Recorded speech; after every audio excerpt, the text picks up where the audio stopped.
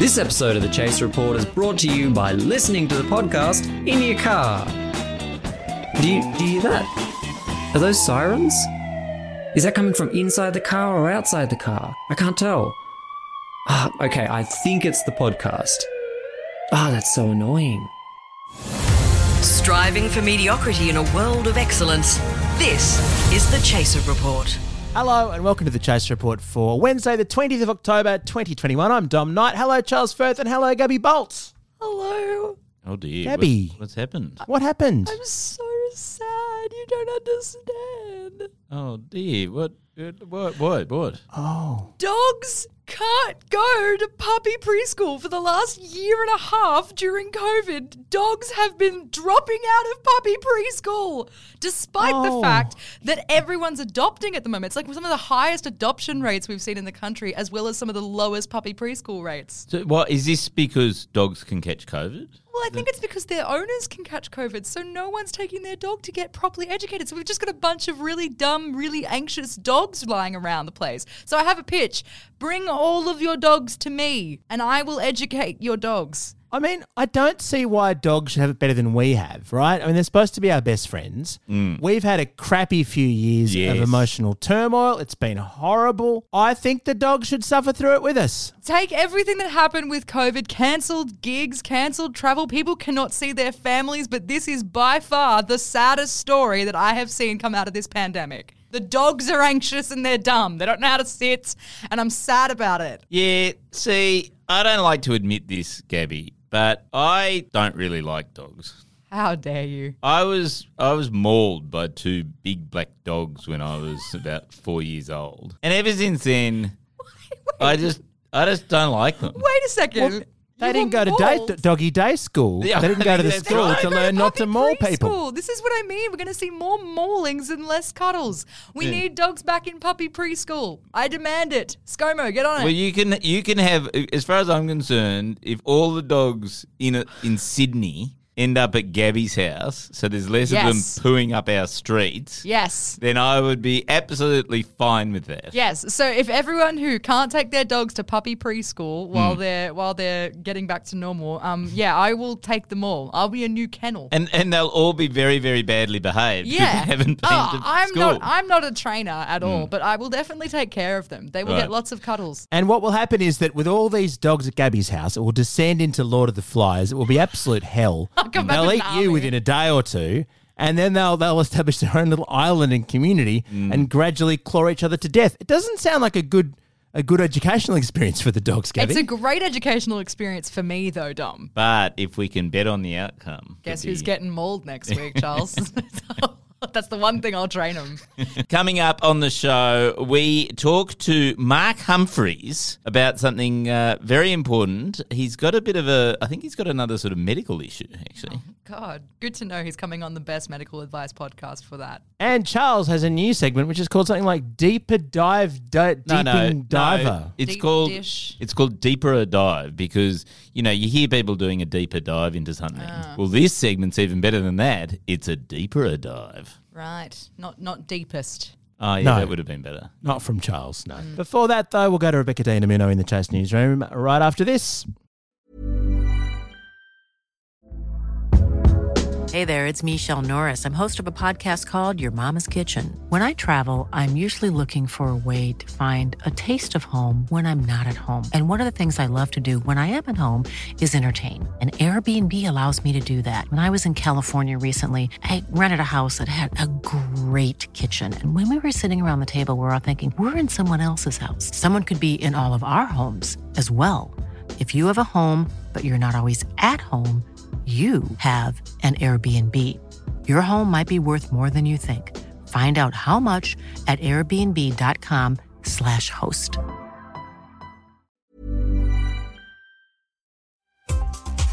The Deputy Prime Minister, Barnaby Joyce, has responded to the government's new workplace sexual harassment rules by resorting to fucking the planet instead.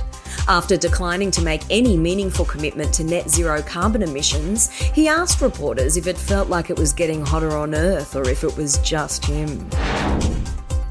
Following Joe Biden's refusal to suppress the results of the investigation into the January 6 riots, Donald Trump has asked Christian Porter for advice on getting embarrassing legal details out of the public eye. Trump also claims that he couldn't possibly have been involved in an insurrection against the US government because of his bone spurs. Yellow Wiggle Emma Watkins has announced her departure from the Children's Entertainment Group after admitting that she would rather have another 250 days of lockdown, raging bushfires, and the oncoming climate disaster than face another crowd of screaming children. Watkins says she's looking forward to being able to correctly pronounce the word beautiful and not having to pretend that dinosaurs are real. That's the latest from the Chaser Newsroom. I'm Rebecca De Unamuno, and I'm still feeling nauseous thanks to that headline about Barnaby Joyce having sex. Oh. And now it's time for a new segment I like to call Deeper a Deep Dive. Oh, that's right. It's actually called Deeper a Deep Dive. Yeah, good one. I think I got the name wrong. But yeah, so people do deep dives. This is a Deeper a Deep Dive. You know, like I sort of was thinking this podcast lacks facts. Journalism. Yeah. And journalism. Who knew a comedy podcast could lack fact? So why don't we actually, you know, do a deeper dive into things? All right. And so the first one is going to be about this guy called Senator Joe Manchin. Do you know about him? Yeah, he's the one man who's ruining the United States. Yeah, he's very big at the moment. Like his name keeps on popping up everywhere in relation because he's sort of the enemy of Joe Biden. So I wanted to look into who he was, right? And the more you look, the more you go deeper into this. It is an amazing story. Now, we are very used to corrupt politicians in Australia. You know, we've gone, from, like 30 years ago, 40 years ago, ministers would literally resign over not declaring that they'd been given a teddy bear or something like that. Nowadays, Barnaby Joyce can, buy $80 million worth of water using taxpayers' money from a company that Angus Taylor set up in the Cayman Islands, and then the water doesn't turn out to exist. Yes. And, we still, they're still employed. Yeah. But that's all very simple stuff compared to Joe Manchin, right? Okay, so, and I always think it is good to have a look at America because Australia's only ever, 5 or 10 years behind. Yeah. So this is where we're heading. Okay, so Senator Joe Manchin, he has been a senator for 40 years for the state of West Virginia, right? Mm-hmm. And in that time, it has gone from quite a prosperous coal mining state to the second poorest state in America. It's in the bottom 5 for education, health and infrastructure. And it is basically just this hollowed out state. The average wage in West Virginia is literally $26,000. So this Joe Manchin guy, he's the senator from that state. He makes $180,000 a year. Uh-huh. But his net worth somehow, this is the only job he's really ever had, is $8 million, right? And everyone's going, so hang on, how can someone make $180,000 a year, but he's actually a multimillionaire with a yacht and everything? Yeah. Answer is, he set up a coal company. No. Right, called Enna Systems, and then he got his son to run it, and he gets $400,000 a year from that. His wife makes about $600,000 a year. So combined, they're sort of pulling in an extra $1 million from this coal company, right? So you're going, okay, that's pretty bad, right? Yeah. But, like, there's coal companies and there's coal companies, right? Like, not all coal companies are the devil, right? Like, although Joe Manchin's is. Joe Manchin's family owns a coal brokerage, and they sell what's called waste coal to a power plant in West Virginia that, basically just poisons the community. It's a very dirty form of energy. Wait, so it's coal that's just not even being used for electricity? It's just No, it's being used for electricity, but it's the lowest grade of coal because it pollutes. It basically poisons his own constituents to create the thing. So he is a little bit defensive, to his credit, about the fact that he owns this polluting money machine. As you would be. So he's actually managed to distance himself from it in actually quite a familiar way. He was asked about it once, and he said, you best not ask about that, and pointed out that it's in a blind trust. But, how blind is the trust when it's your son running your company, the company you founded? A blind trust. Oh, we love those. Does that remind you of anything? Like, Oh, my blind trust God. fixes everything. How threatening, though. Like, you best not ask about that. Since when could that be an acceptable answer to a question about your potential corruption? You know what, buddy? You got a good point there. Better not ask, though. Yeah, it does. I mean, it's sort of got overtones, though, doesn't it? Because it's sort of like... I'm threatened. Yeah. I forgot to mention, by the way, that while he was owning this coal company that he was making millions out of, he got himself appointed as the chair of the Energy Committee in the Senate. So he basically runs the coal industry. He oversees the running of the coal industry in America while he's also a coal owner. So that's him. That's him. And you're sort of going, wow, what a piece of shit. Oh, well... no wonder Joe Biden is against him, right? Let me just, before I get to the sort of punchline of why it actually matters, I just want to talk a little bit about his daughter, Heather, right? Okay. Her behaviour is so outrageous that his political opponents have actually started running attack ads just attacking his daughter, right? Imagine in Australia if, suddenly Scott Morrison's daughter is a... Jenny and the girls. Yeah, no, we would never do that. But listen to this. This is Heather Manchin, Joe Manchin's daughter. After lying about having an MBA, she was named CEO of Mylan Industries. She artificially jacked up the price of EpiPens by 461% and was awarded with a 671% salary increase. West Virginia is poor, poorly educated, and broken, but Joe Manchin and his entire family have become multimillionaires. Yeah, so... I feel like I'm watching, those shows, I call them sick day shows, where, if you stayed home from school for a day and you watch Channel 10, all those, American, paranormal experiences are I shouldn't be alive. It sounds like one of those shows. Although I will say jacking up EpiPens by 461% is pretty crazy, so I kind of understand the smear campaign a little bit. The market in, people who are having anaphylactic shock, they'll pay anything. Yeah, I suppose they have to, don't they? It's that pesky thing called survival, isn't it? Anyway, so the question is, why? And this is sort of the punchline for me, which is, why does any of this matter? Why is Joe Manchin so central to everything? Yeah.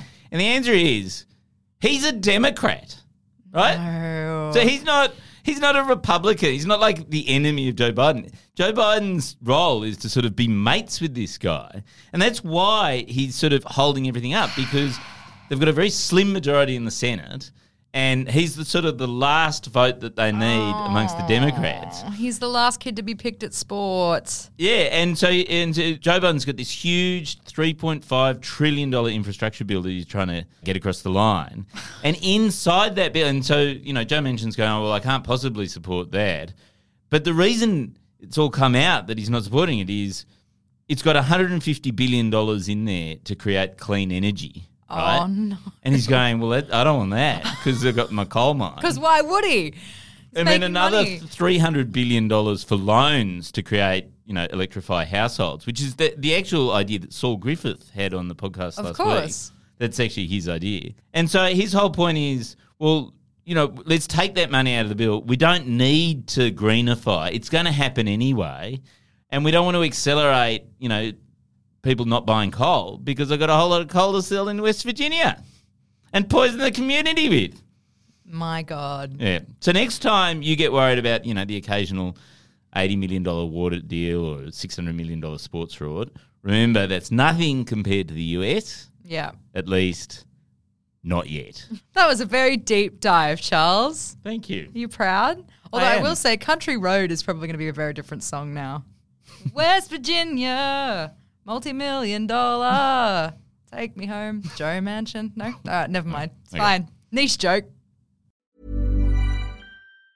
Hi, I'm Daniel, founder of Pretty Litter. Did you know cats tend to hide symptoms of sickness and pain? I learned this the hard way after losing my cat, Gingy. So I created Pretty Litter, a health monitoring litter that helps detect early signs of illness by changing colors, saving you money and potentially your cat's life. Pretty Litter is veterinarian developed, and it's the easiest way to keep tabs on your fur baby's health right at home. Go to prettylitter.com and use code ACAST for 20% off your first order and a free cat toy. Terms and conditions apply. See site for details.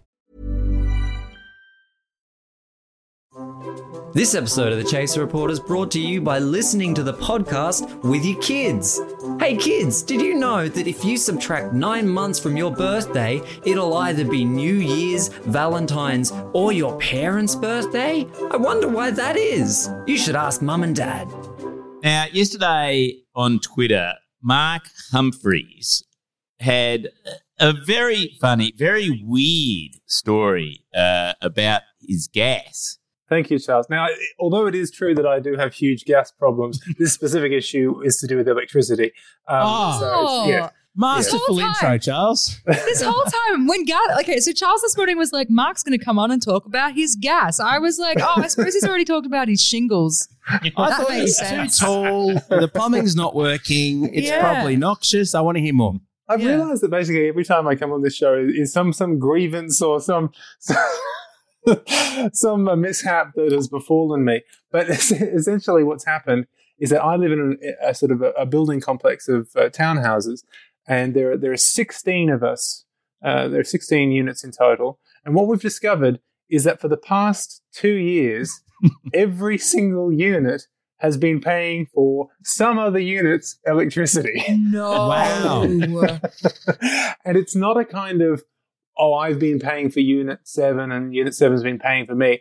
It's like, no, I've been paying for Unit 3 and Unit 7's been paying for me. It's like a human centipede of electricity bills. What do you mean? Like, how did you find out?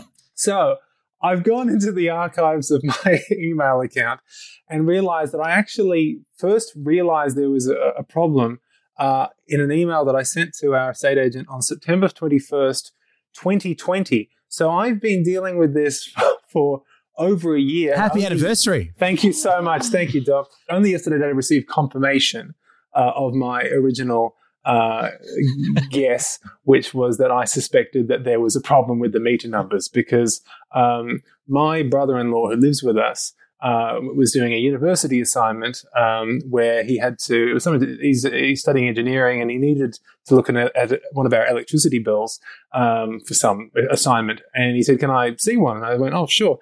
And then I went to go and retrieve one and then realized that I'd never received one. But the lights were on. Everything was functioning. Why, Mark, did you complain about this to your real estate agent? Why didn't you just shut up? Charles, you know me. I'm a good boy, I am. I just, because my fear, of course, was that the lights would suddenly turn off at some point. I mean, it's not like anyone here is on life support, which even though that's the question they ask you 1,000 times whenever you You don't know the house you were paying for might have been. That's true. That's a very good point.